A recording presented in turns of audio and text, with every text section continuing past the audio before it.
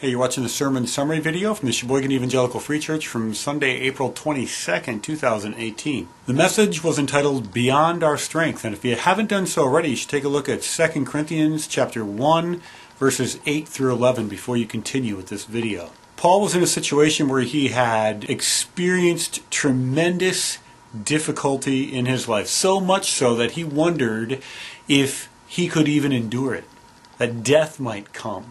He didn't get into the specifics of what he was going through, but he talked about how hard it was and how he was at the end of all of his resources. God allows weight in our lives. He allows us to be put in hard situations.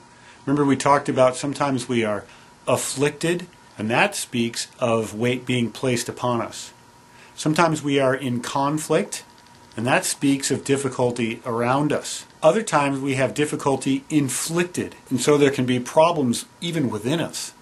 In the midst of this kind of difficulty, we have the opportunity to bear the weight for one another.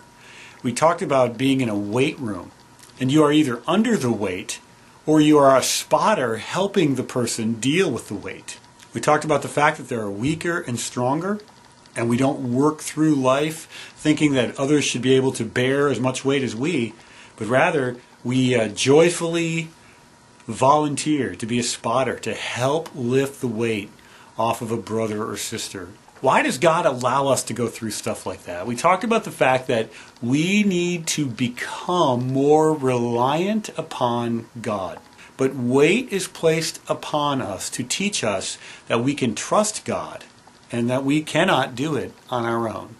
What a gracious God we have to teach us that life is so difficult, that we truly need Him to get through these hardest of days. And God wants us to have a hope in the midst of this difficulty. And we can have a hope that is an internal conviction that God is working for our good. We can have a hope when we review how God has been faithful in the past, and we look ahead to the future and we know that He will deliver us in the future.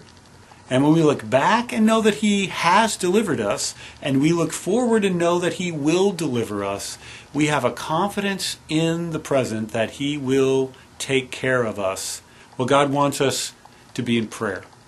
How do you pray when you're so under the weight of affliction that you literally feel like you're taking your last breath? Paul instructs us here that we should not merely pray to escape our trials, though sometimes we pray for escape. We should not merely pray to endure our trials, though we often pray for endurance. We should pray to enlist our trials. And that is that whatever trial we're going through is going to serve us as we keep our eyes fixed on the Lord. So maybe you find yourself under a heavy burden right now. Keep in mind that these heavy burdens are meant to strengthen you and meant to teach you to trust the Lord.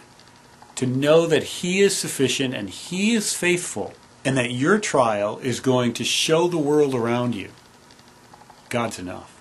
Let's talk about these things in our life groups tonight.